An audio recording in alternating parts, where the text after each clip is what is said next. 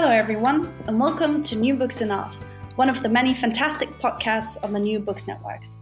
I'm your host Ricarda, and I'm here today to talk to Stephen Lubar about his latest book, Inside the Lost Museum, Curating Past and Present, published by Harvard University Press in 2017. In his formidable study, Stephen gets to the heart of what makes museums so interesting to both love and critique. In Stephen's view, the complex nature of the museum lies in the balancing act a curator and other museum staff must strike in both displaying a collection while resisting the temptation to engage or even force a certain way of looking or behaving among visitors. In this podcast, Steve and I talk about how open storage could have the potential to counteract this complexity. We also talk about power dynamics within the museum, the gatekeepers, so to speak, be they human or otherwise, that have the ability to make museums both more or less accessible. We talk about the museum gaze and what it means to privilege the visual over other sensory experiences when engaging with objects in a museum.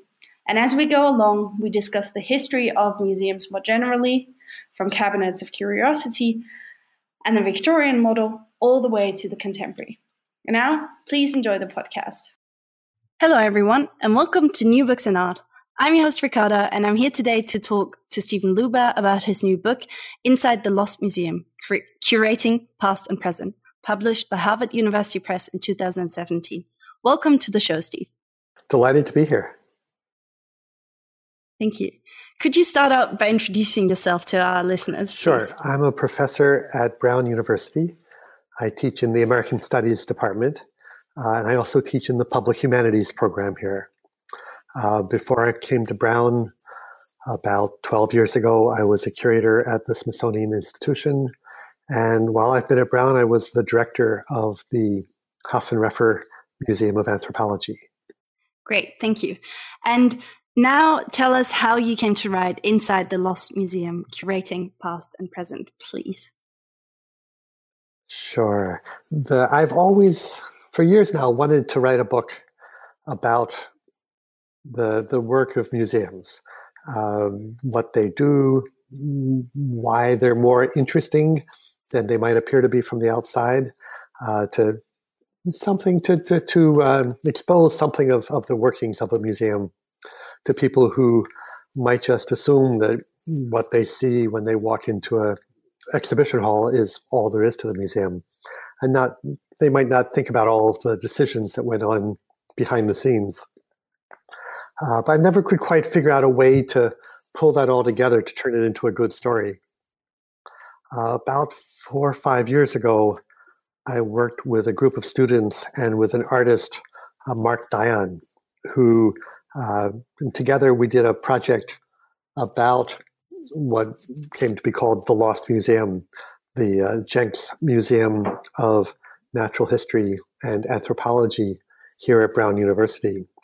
A museum that existed just for a short time, really, from the 1870s to the 1890s, and then closed down, and most of the objects in the museum were thrown out, taken to the university dump.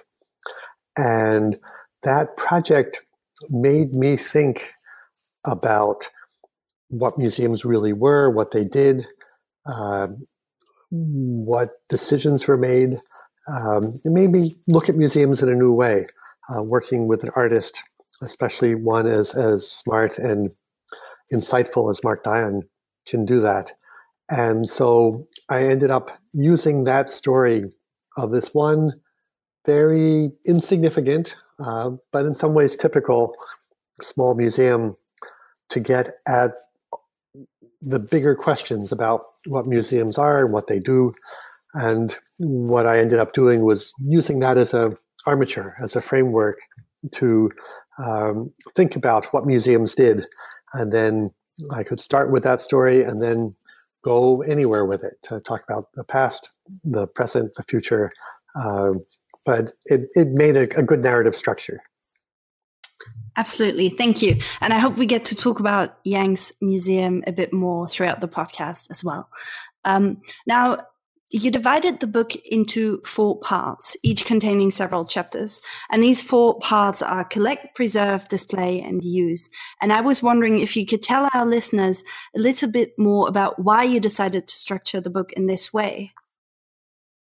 Sure. I had a hard time coming up with a way to think about museums that sort of included everything that they did.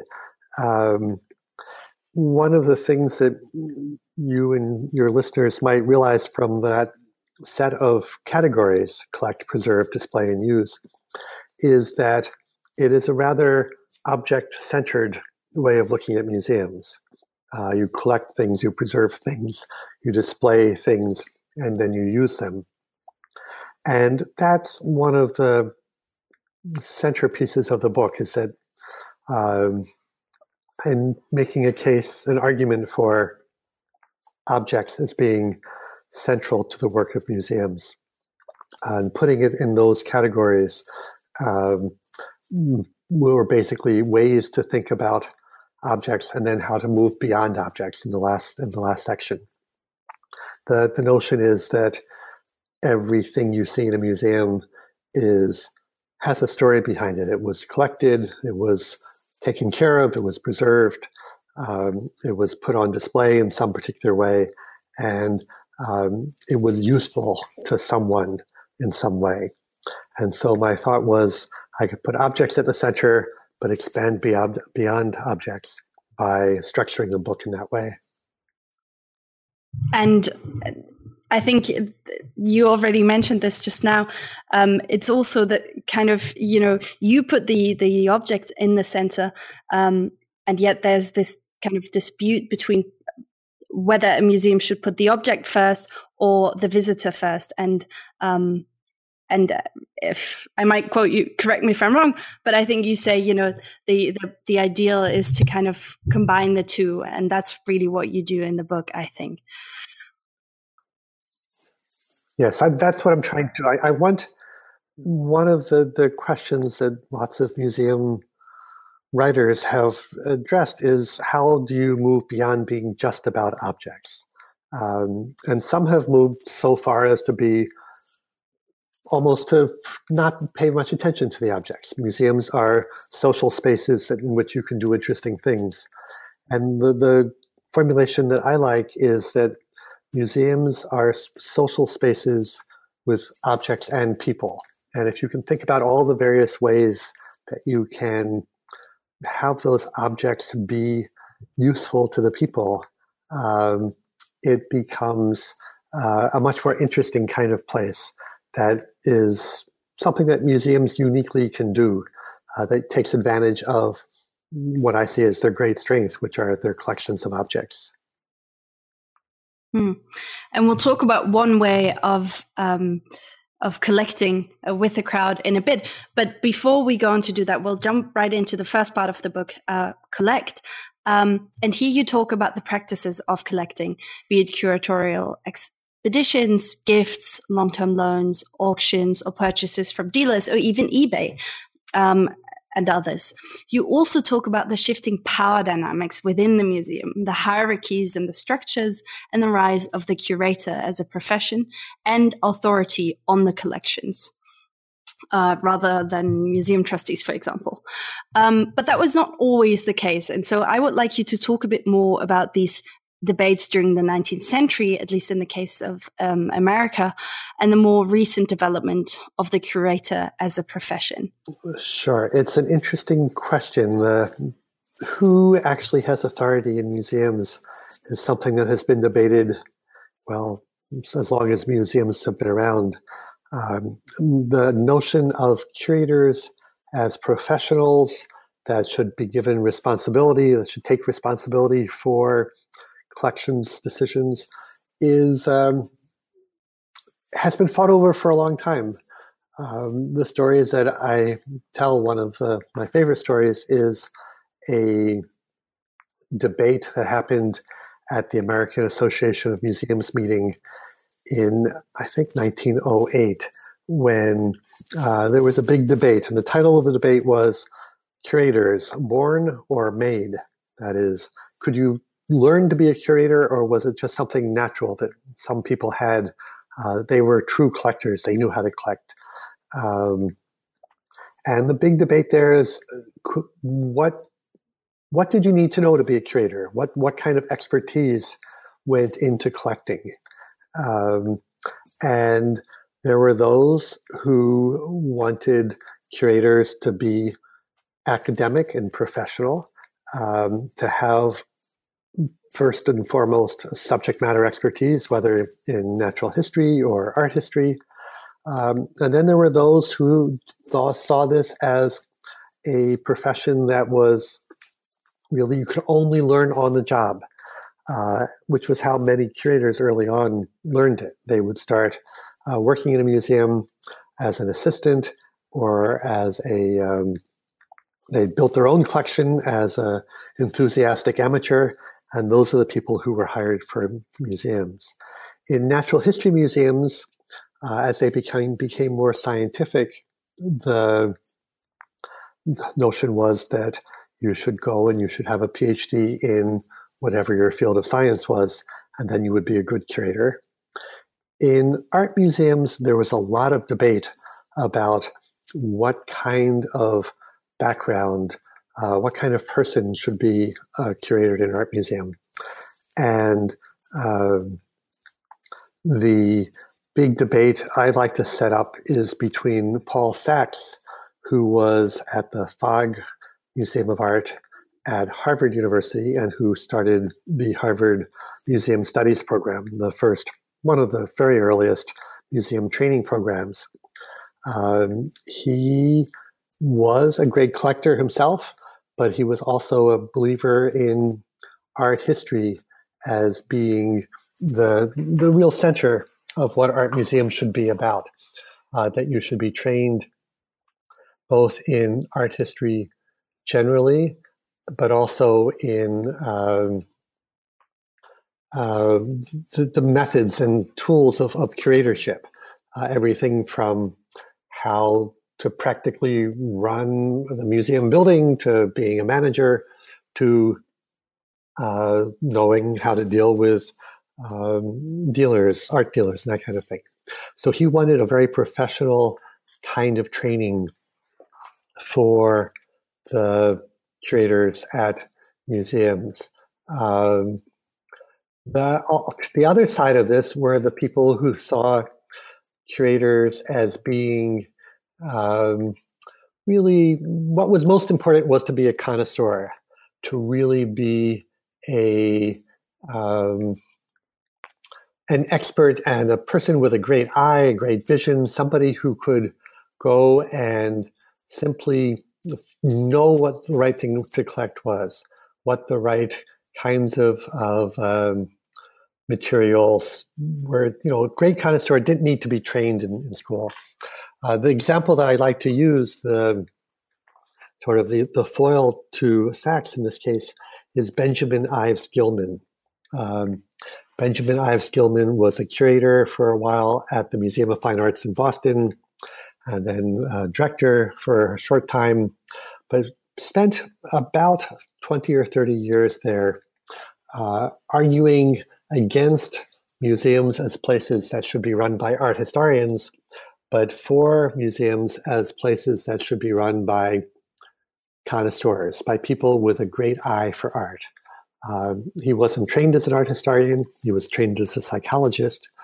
He was a collector. And he's best known, I think, today for two things. One is the idea of museum fatigue, about how tiring museums are, but more importantly, for introducing the idea of docents. And the way he set that up is sort of revealing about the ways he thought about what museums should do. Docent is somebody, he wrote, who is a friend of the art and can help you become a friend of the art too. So it's not about teaching people. It's not about being an expert and lecturing at the visitors like a professor might do. It's much more about being a friend of the art, being a connoisseur, having a good eye. That's that early debate about expertise. It's fought over in another way as well. debate over whether curators or trustees of museums should pick the art. Early museums, the curators were very much advisory. It was very much more the trustees, the rich people who were putting up the money for the museum. They would be the ones who were really responsible for deciding what should be in the museum. Over the course of the 20th century, as curators professionalized, as museums professionalized, that changed to today, where it's very much the individual curator's job to decide what should be collected by a museum. And yet, would you say the trustees have little or no say, despite, for the most part, providing the funds? Well, this is of course an ongoing question. According to American museum ethics, the museum trustees have final say in this sort of thing, fiduciary responsibility. And so many museums, the curators will work very hard to collect, decide what should be acquired. They will make an official recommendation to the Board of Trustees and to the director of the museum and the Board of Trustees. And the official decision is in fact made by those trustees. In practice, with very few exceptions that I know about, curators pretty much can have final say in collecting. They pretty much get what they want, if they can find the money for it, of course, and if the trustees don't find something too controversial. But that battle has mostly been won. Curators are professionals. They're given a lot of authority in museums. And yet, this authority might be contested today. And this is something you talk about. You end the chapter with, basically, or the first part of the book, Collect, by proposing a rather different kind of collecting practice, one in which it is no longer the curator, as I said, who functions as a gatekeeper of what is to enter the museum and what not, but rather the crowd. While not a new phenomenon, crowdsourcing has taken on new meanings in the internet age. And so I would like you to talk a bit more about crowdsourcing in the museum context, and maybe also whether you believe it to be a valuable surrogate for the role of the curator. Yes. Okay. So it's an interesting question, how the internet and other ways of thinking about crowdsourcing decision making has shaped museums. And there are certainly a few museums who have tried to use social media to decide what to collect, whether to asking for advice or simply to collect via social media. So a lot of the online collecting of, say, in the United States around the 9/11 disasters, does that become, instead of a curatorial decision-making, do you just say, we'll collect everything in an internet way? Or do you ask for advice and then build on that advice to shape your collections? I think that even in those cases where curators have tried to crowdsource, there still tends to be, maybe there has to be, an authority to decide how to set up those questions, how to actually follow through on those crowdsourcing of advice. So that's one thing that has shaped and will continue to shape the curatorial authority. The other, which maybe is even more interesting, is the ways in which the communities, the cultures being collected, are more and more involved with the work of collecting. In the United States, Native American collecting is now very much a process of working with communities to think about how they'd like to be represented, what kind of artifacts belong in museums, what don't belong in museums. And we can talk more about this when we get to towards the end of the book, but a lot of work that museums do now is not we're from the museum, we're here to collect this thing and take it away, but rather how can museums work with communities, source communities where objects come from, or with visitors who will be looking at things with audiences in order to make an ethical and useful kind of collecting that doesn't always happen when you have simply an expert trying to decide what to collect. Great. Maybe this is a good moment for me to quickly ask about John Whipple Potter Yanks and how he collected. Could you say a few Professor words on Jenks was in some ways a model of the old-fashioned curator. He started off as his specialty was anthropology. Within that, his real specialty was birds and small mammals.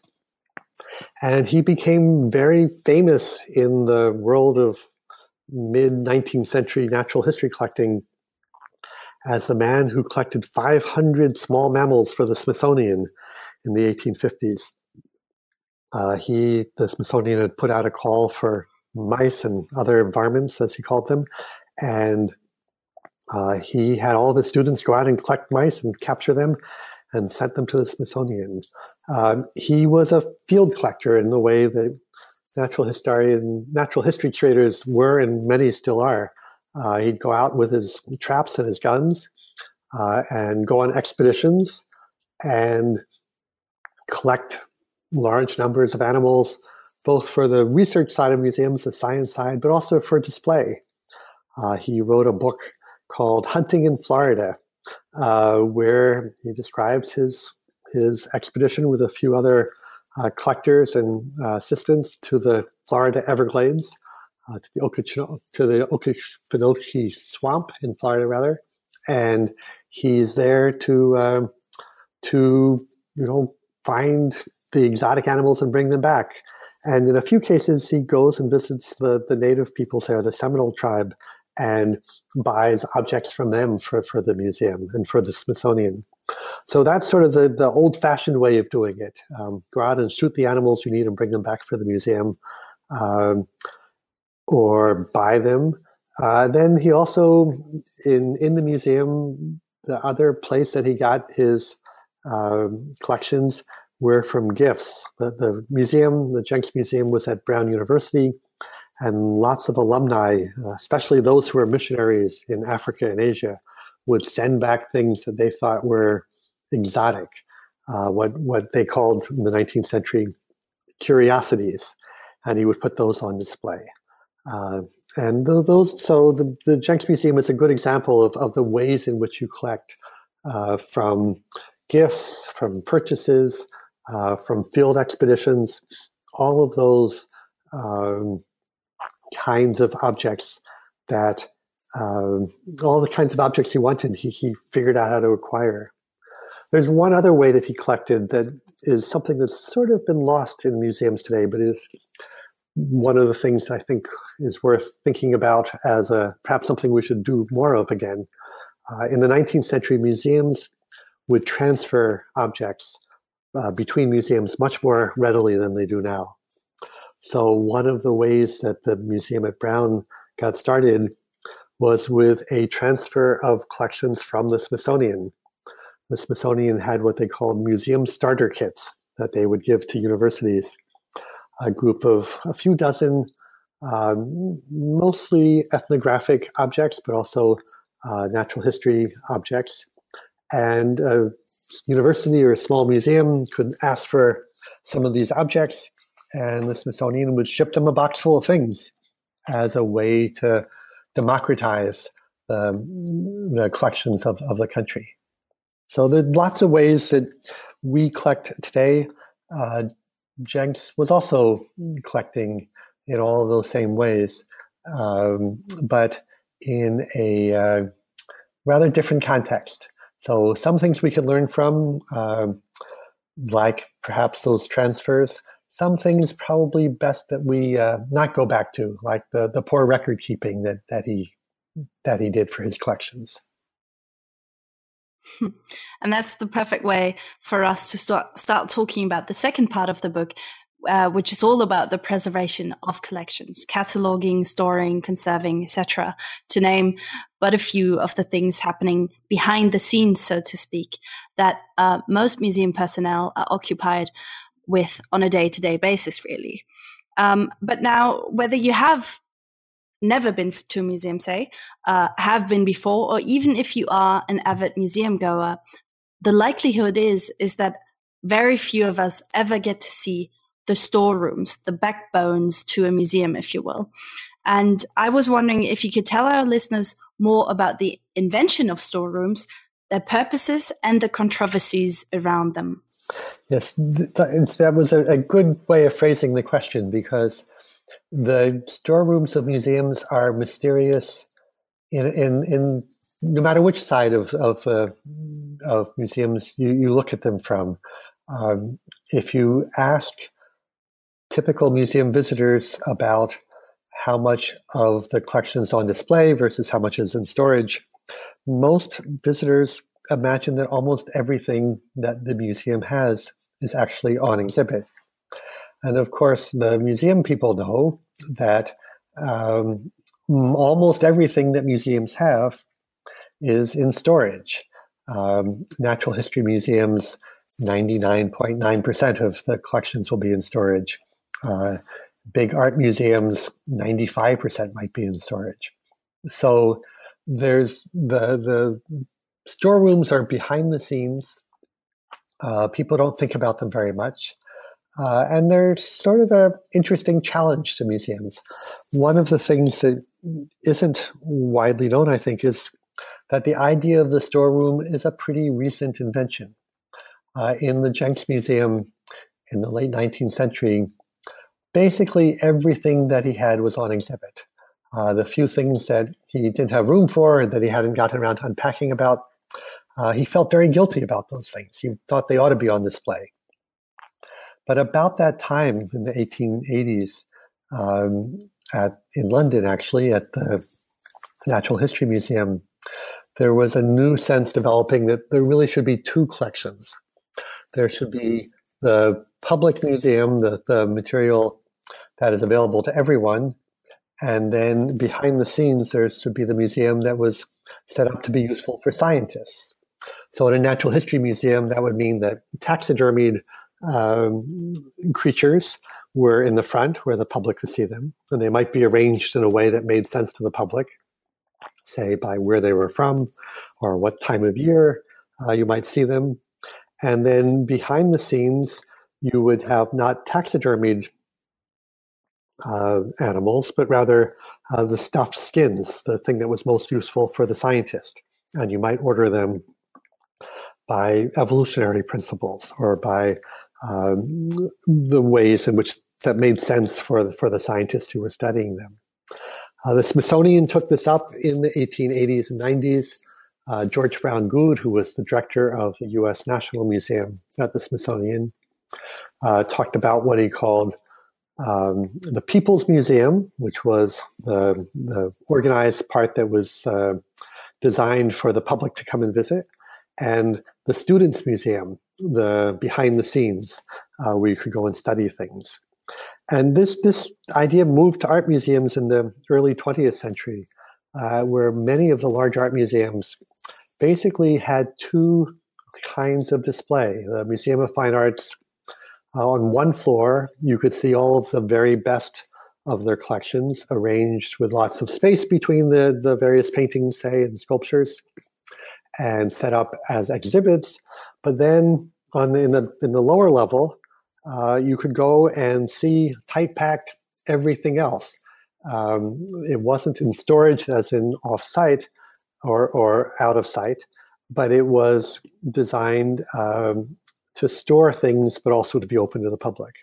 The Philadelphia Museum of Art did the same sort of thing, and the director there made a point of saying, but we will never just close that off to the public, that secondary setting of the art collections. But of course, that's what happened before too long. The storerooms became private. They became sort of only those from the museum were allowed into them.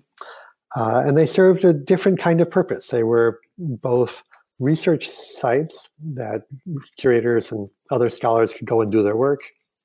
And they were also the place that took on another role that museums started to take, which was the idea that museums were places to store things forever. It wasn't about storing them for research or for eventual exhibit, but just the world needed a place where objects would be kept.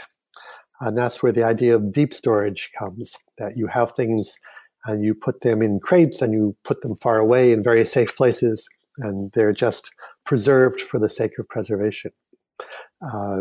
Storerooms are fascinating places, and I think that's one of the things I hope that readers will get from the book is that there is this depth of knowledge and understanding you can get in the storeroom that it's hard to get anyplace else. The collections are built to tell stories, to document the world, and seeing all of those things together allows you to understand them in a way that seeing a few of them chosen to tell a story in an exhibit just doesn't allow. And so you can really, I came out of the book really a great fan of storerooms and started to think hard about how to make that experience of visiting the storeroom more important or more accessible to the average viewer. To think about ways that visible storage might become a way of allowing those museum collections to become more useful to an even larger audience. Very interesting. And I suppose digital databases do come in handy, even though they're definitely not a substitute to the actual visit to a storage room. But let us move on to talk about recording and keeping information about objects. And so, as you say, in the book, an object without any kind of information can be rather useless. But today's obsession with information about the object, i.e., it's the metadata, rather than caring for the actual original, is a problem. And I would like you to talk a bit more about the paperwork that sort of surrounds museum practices today, or today's database inputting and searching in relation to the physical museum objects. So museums spend an enormous amount of time keeping track of their things. And that's the essential to being a museum. If you don't know about your objects, if you don't know where they came from, if you can't prove that you own them, that if you can't tell the stories of their histories, they're not useful objects for museums in the way that they would be if you had all of that data. So it's essential that museums keep track of things. Professor Jenks, like I mentioned, did a bad job of keeping track of things in his museum. We assume that he had some sort of register, which is what most 19th century museums had, a big, thick book with where he listed the objects as they came into the museum and maybe a bit of information about them. But those books, we think, were probably burned in a fire that happened at the museum. Each object in Jenks Museum had or should have had a tag on it. And we have many of these tags that did survive, that had a number that would relate it back to those catalogs of those record books of what came in, and a name and the name of a donor, and sometimes a little bit more information as well. And those that information really becomes, I shouldn't say equally important as the objects, but an essential part of the importance of those objects is that you know what they are, that you keep good records of things, that you be responsible for them. When you acquire an object, when a museum acquires an object, you're basically agreeing that you're going to hold it forever, or at least you're going to act like you're going to hold it forever. Museums can get rid of things, of course, but the way that you treat things is making the assumption that you're not going to get rid of them. So part of that means keeping the objects in good condition, and that's all about conservation and preventative conservation, keeping the conditions good. But it also means keeping track of them, keeping a good database of them. And I'd argue in the book, it also means making them available. Like you say, the easiest way now is to make things available is through the online database. And this has opened up museum collections in absolutely fascinating ways that I think we're still trying to figure out. Traditionally, the only way that you could know what a museum really had was by going and asking a curator, asking to see the record books. That was fairly rare. Now there's an expectation, and like I say, it's almost an ethical expectation that a museum will have the database of its objects online. They'll have a good bit, not all of the information they know, but a lot of the information they know about them available to anyone who wants to see it online. And they'll have pictures. There'll be a good way to search that database so you can find what you're interested in. And more, I think we'll see the expectation that those databases are linked so that you can, if you're a researcher studying some topic, you can simply type in the name of the object or the name of the maker or the collector, whatever your field might be, and discover a list of all of those objects in all the museums in the world. The natural history museums are getting pretty close to this. If you're interested in searching for some particular species of animal and wanting to see what the museum collections are, you can go online and pretty much do that. For example, when I was trying to track down the various objects that Professor Jenks collected, I can go to vertnet.org and type in John Whipple Potter Jenks as collector, and I will see all of the various animals that he collected in museums all over the country. I'm able to do research on that through those databases. So I think as those databases become more accessible and there's more information in them, that will become an extremely important way that museums are useful.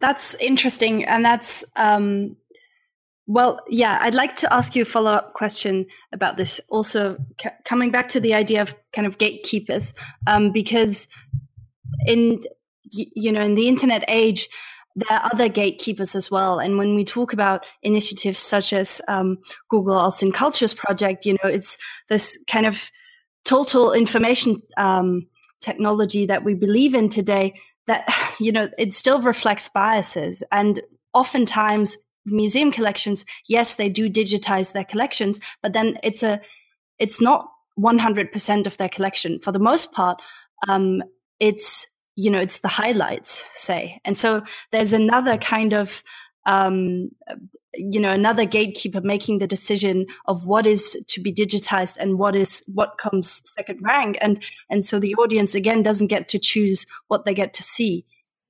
Yes, you're absolutely right. There are so many gatekeepers in this. So the initial one, the curator decided it was worth saving and collecting for the museum. The cataloging is another way in which gatekeeping is done. The categories that are used for cataloging objects very much reflect the moments that they're created and done. So if you're interested in a whole range of objects that weren't of interest to, say, early 20th century curators, those objects aren't necessarily cataloged in a way that you'll be able to find them. Who digitizes, how you digitize, what information is available.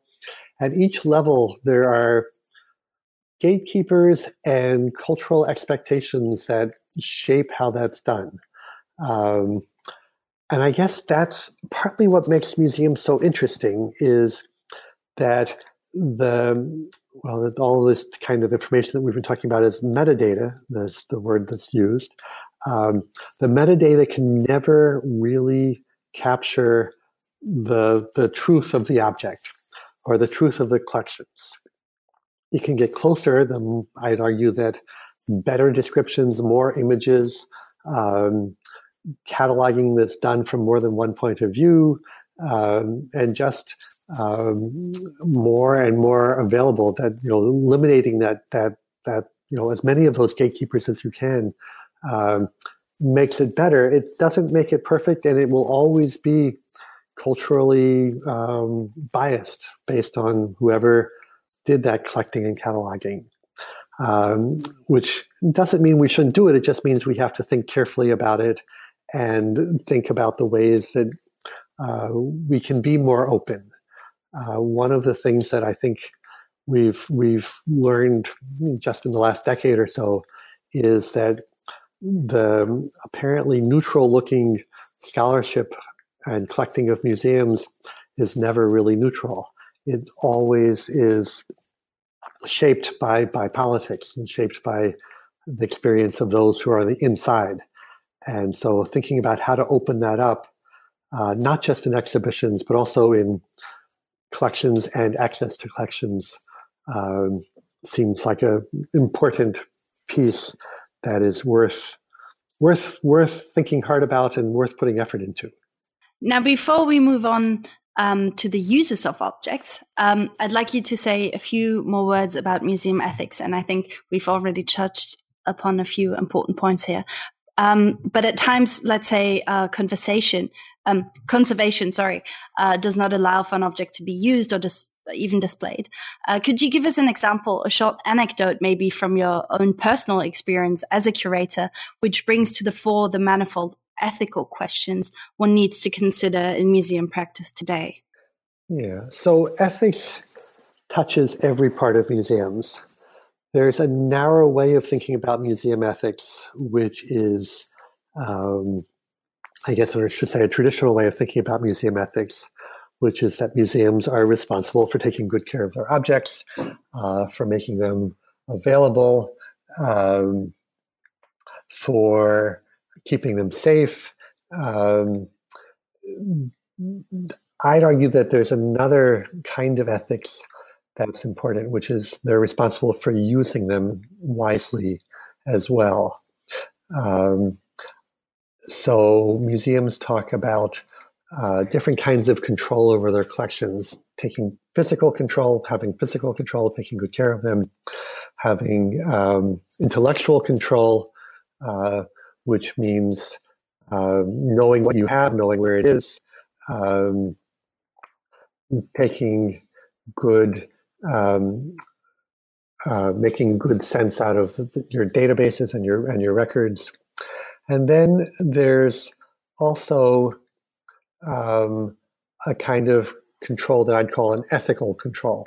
That's using them in a way that is appropriate to those objects. In natural history museums, that might mean thinking about those objects as once living things. In anthropology, ethnographic museums, it means honoring the objects in a way that honors the communities that they are from, that they represent.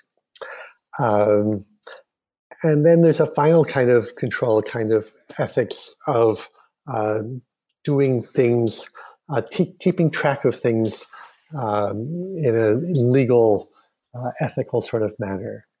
So there's one way to think about museum ethics that often will be a good step in any ethical question is to think about transparency, being very open about what you're doing, not hiding what you have, not hiding what you're doing. But the other is to think of what I call a sort of a responsibility to the object, a responsibility, an ethics of the object that says that you should treat it in a way that honors it, both its life before the museum and the life in the museum. That might mean, for some objects like the ones you mentioned, not displaying them at all, that they're simply too fragile. For some objects that are of cultural significance, to indigenous peoples, it might mean only displaying them for those people, so for only certain groups. It might mean, but it also has, I think, the other side of that ethics of the object is making them useful. And so for those objects that are in the museum, it means not simply hiding them away in the storeroom where no one can see them, but making them available. This is an age-old debate in museums about accessibility versus preservation, going right back to the 19th century as museums and curators began to professionalize.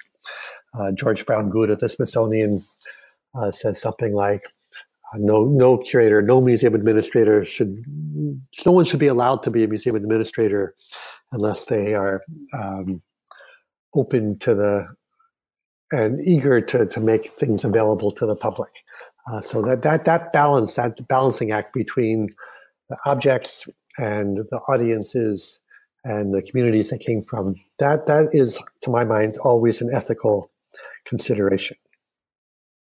And this is a perfect way to move into the third part of your book as well, which is about display. So we move away from the back office, so to speak, and into the public face of the museum. So how the objects are used, displayed, conveyed, what stories they are to tell, in what way, and very importantly, for whom. And I'd first like you to talk about the museum gaze.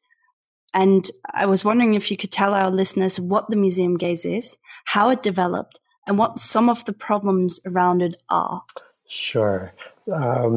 So museum people today use this phrase, the museum gaze, a certain way that you're supposed to look at things in museums, look at the things on the wall.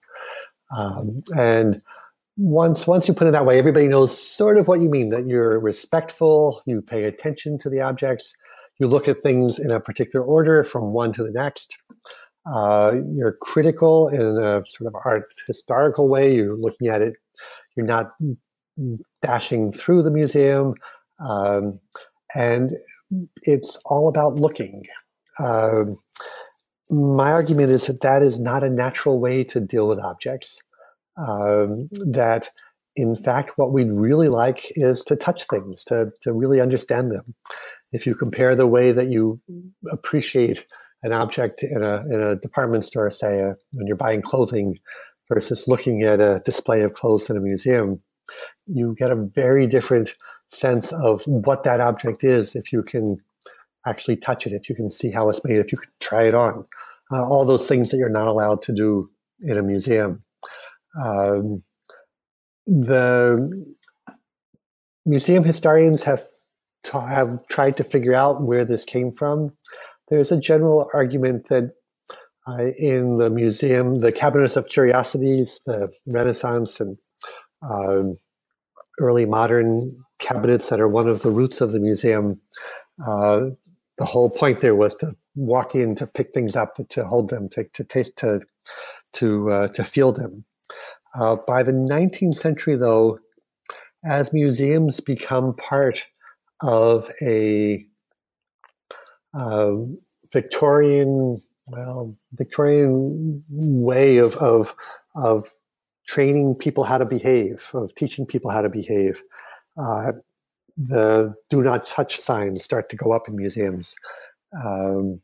There's a sense that you're teaching your visitors, which in Victorian museums were the working classes, were a very wide swath of the public, that the objects are more important than you are, that you're supposed to behave appropriately towards them. The notion is that this is a civilizing kind of approach. Once you get beyond touching and say, just for looking, you get a very different sense of how you are supposed to behave in a museum and how you learn from objects. That's what the museum gaze is about. It is based on, like you say, this part of it is about the ways in which objects can be harmed if they're touched, but it's something more than that as well. It's just a certain way of behaving in a museum. I would like to ask a follow-up question, which is, what do you think we're losing when we don't get to use our other senses when engaging with objects? Well, that's a very good question.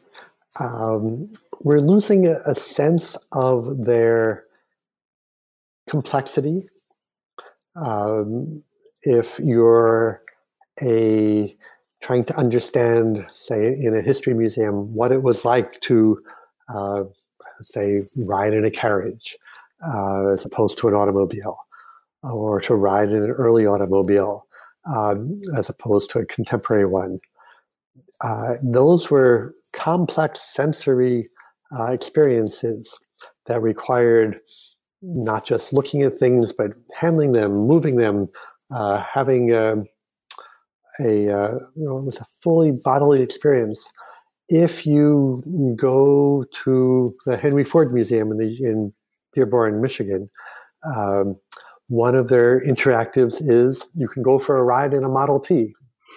You can't drive it, which would be even better, but just that sense of these cars as something that you're in and that have a certain way of feeling the road, you learn a great deal more about what that experience must have been like than seeing one on display.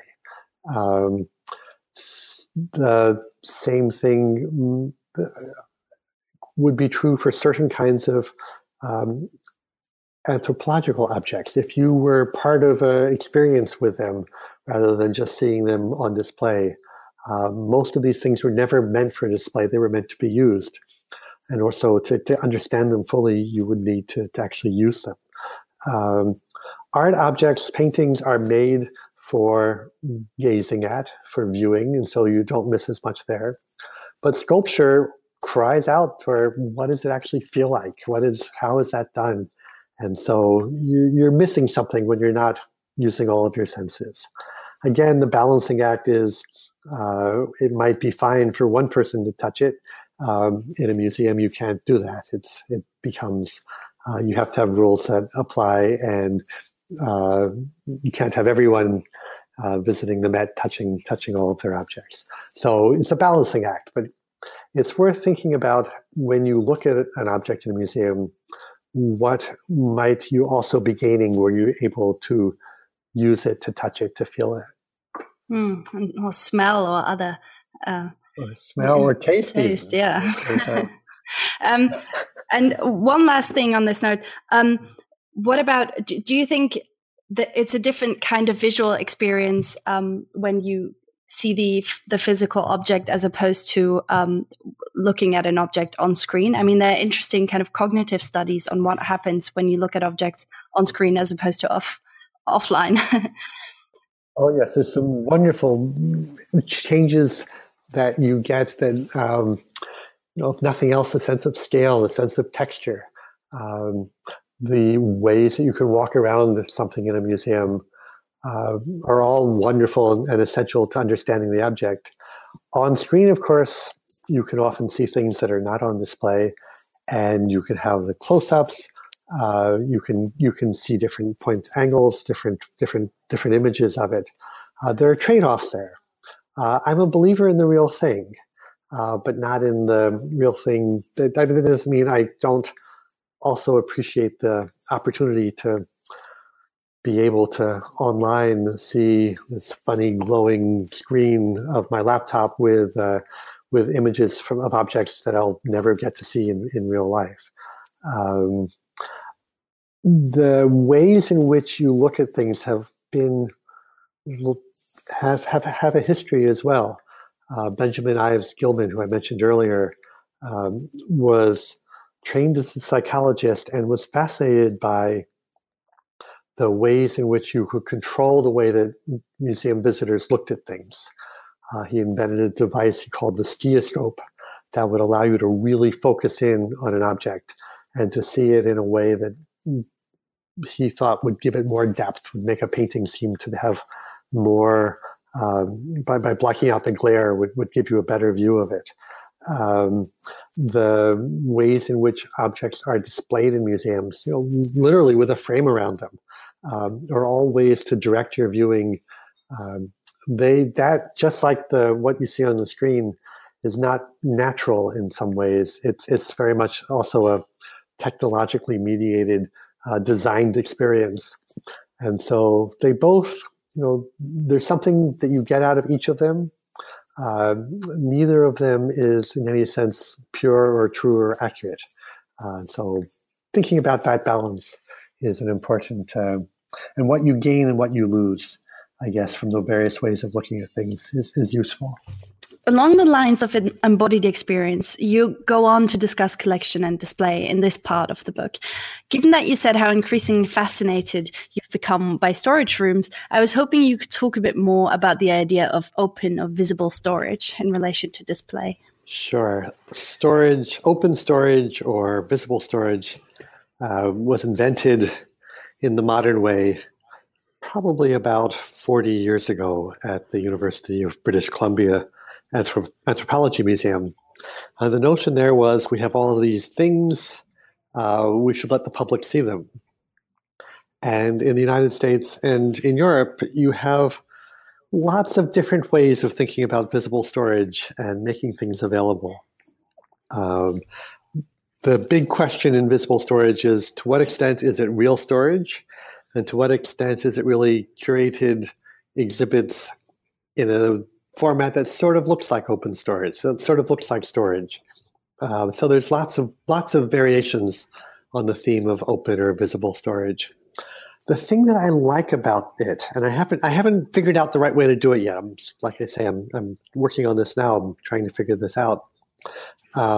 Is how to get the notion of secrets, behind the scenes, hidden knowledge, all of those things that are in many ways the heart of the museum, the objects, the knowledge that people have about them, and reveal that to the public in a way that isn't teaching or lecturing or trying to convince the public of something, but of providing the evidence and the background to let visitors come up with their own ideas.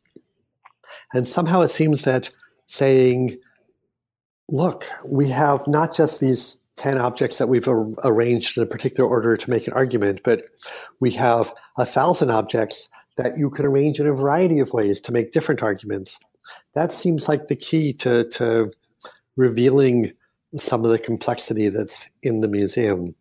Open storage holds the promise to do that somehow. How is still to be worked out. Many of the open storage projects that were done in the United States in the 80s and 90s and early 2000s have been shut down or have been rethought now. It turns out that they didn't find that right balance of telling a story and making evidence available. And many people found them confusing.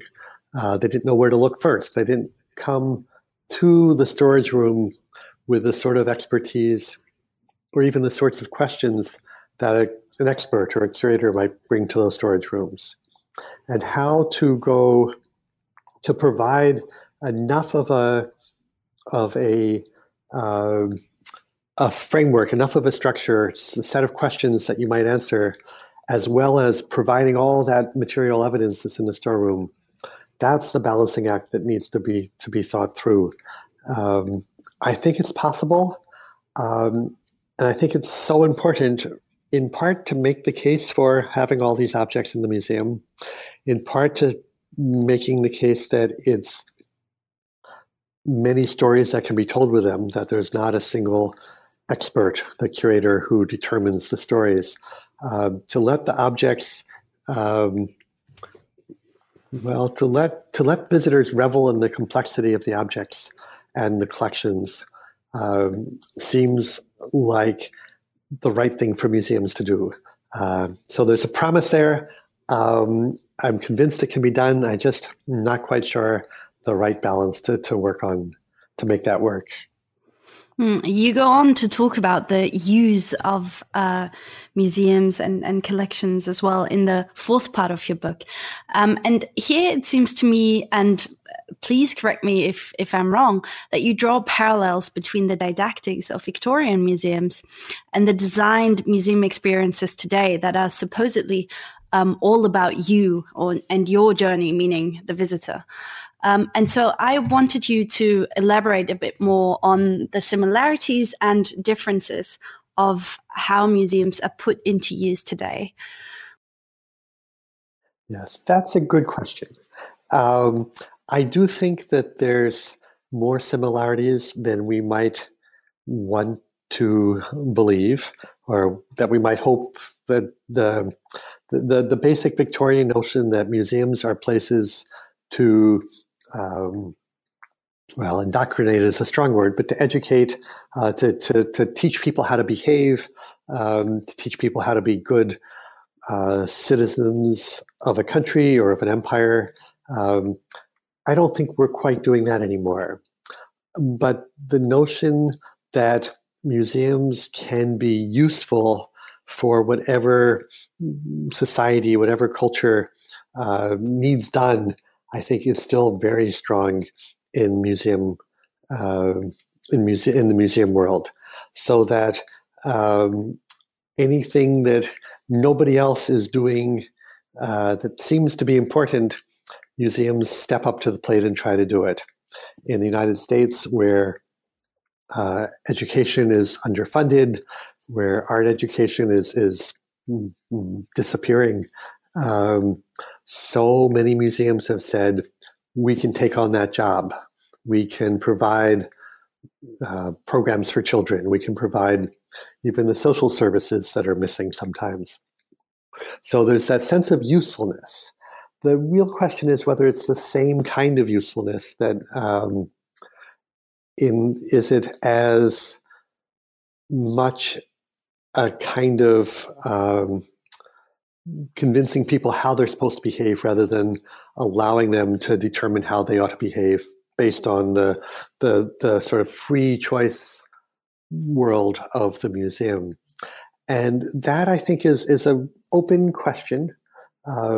It's easy to be skeptical about museums as places where no matter what kind of, no matter how good a job they talk about being open to everybody, they're still very restrictive places where you're supposed to behave a certain way. You're supposed to treat and respect and interact with the art or the artifacts in a certain way.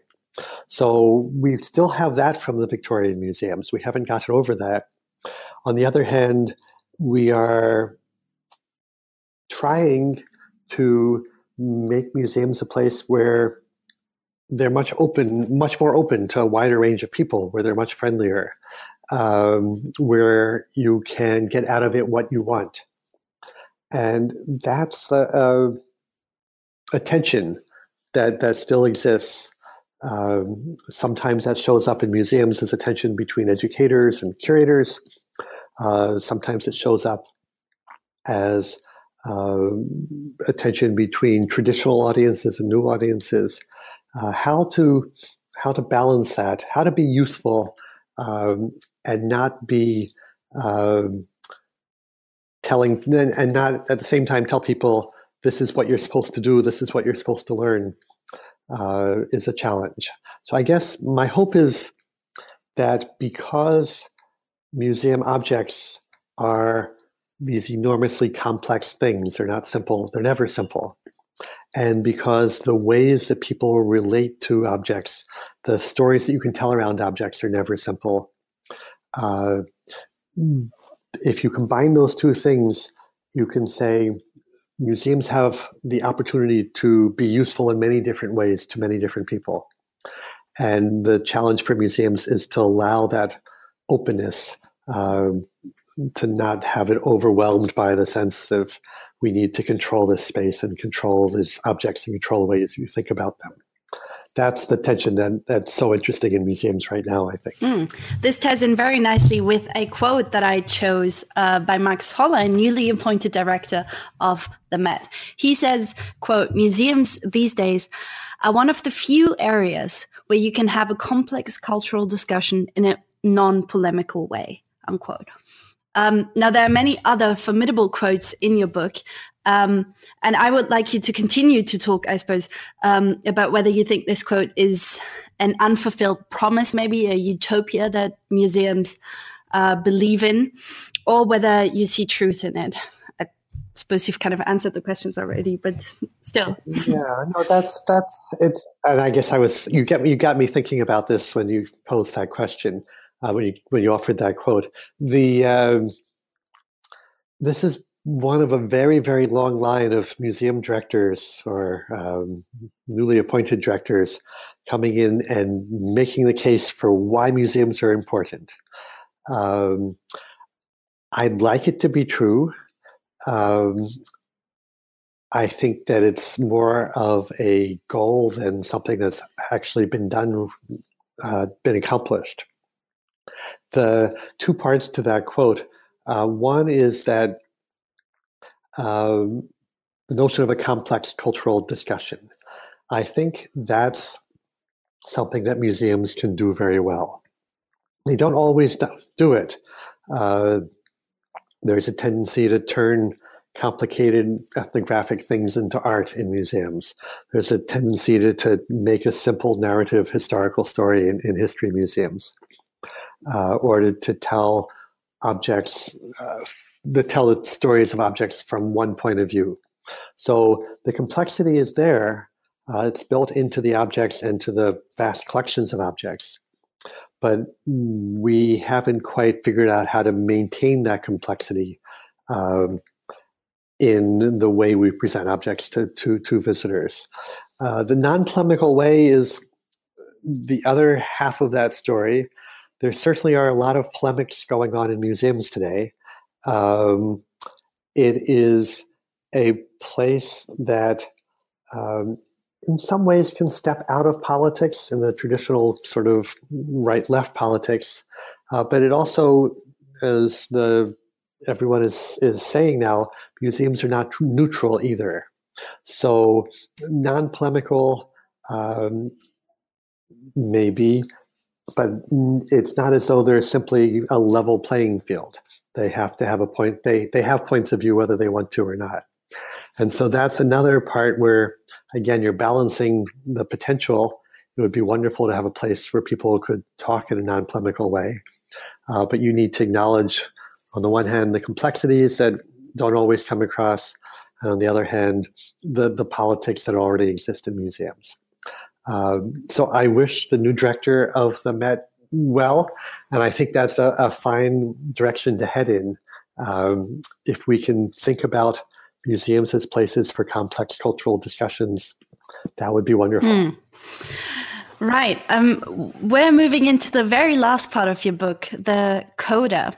And here you review all of the 4 parts of your book, collect, preserve, display, and use, and talk about an artistic intervention, in particular, one done by the contemporary artist Mark Dion, an artist whose work is about museums, and you had invited him to the Jenks Society for Lost Museums. So I would like you to tell our listeners what you gained from working with Dion, and maybe also what you believe museums can gain from having contemporary artists engaged with their collections and the institution, the museum at large. Mark Dion, I have to give credit here. He was the one who turned my class into something called the Jenks Society for Lost Museums. He sort of turned that into an art project in itself. Mark is an artist who thinks deeply about museums, and he critiques museums because he loves them. And I think that really shows through in his work, and it showed through in the ways that we approach the challenge of thinking about this lost Jenks Museum at Brown University.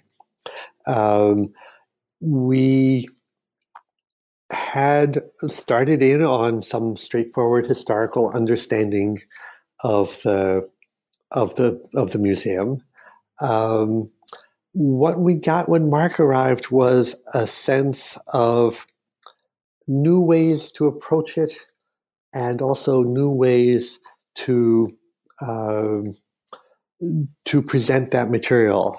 A historian looking at a museum has a pretty straightforward way that you could think about it. There's there's a chronology that you would think about. There's you would try to think about the context of the times. And Mark does all of that, but he engages with it. He's not constrained so much by the historian's way of thinking or the historian's way of presenting. One of the lines I like from one of Mark's writings is that artists can bring humor, irony, and metaphor to the work that they do in a way that scientists or museum curators or historians aren't really allowed to do. So he could help us make fun of the museum a little bit. He could see the irony in that was embedded in this notion of a museum that was supposed to last forever and that only lasted for 25 years. He allowed us to present it not as a written argument or a straightforward exhibition of facts, but as a reimagined or recreated space. One of the things that he did that I never would have thought of coming to this as a curator was to think hard about the categories that we would display the surviving objects from the museum in. I would have displayed them to tell a story about changing categories of knowledge. So what was anthropology, what was history, what was local, what was international.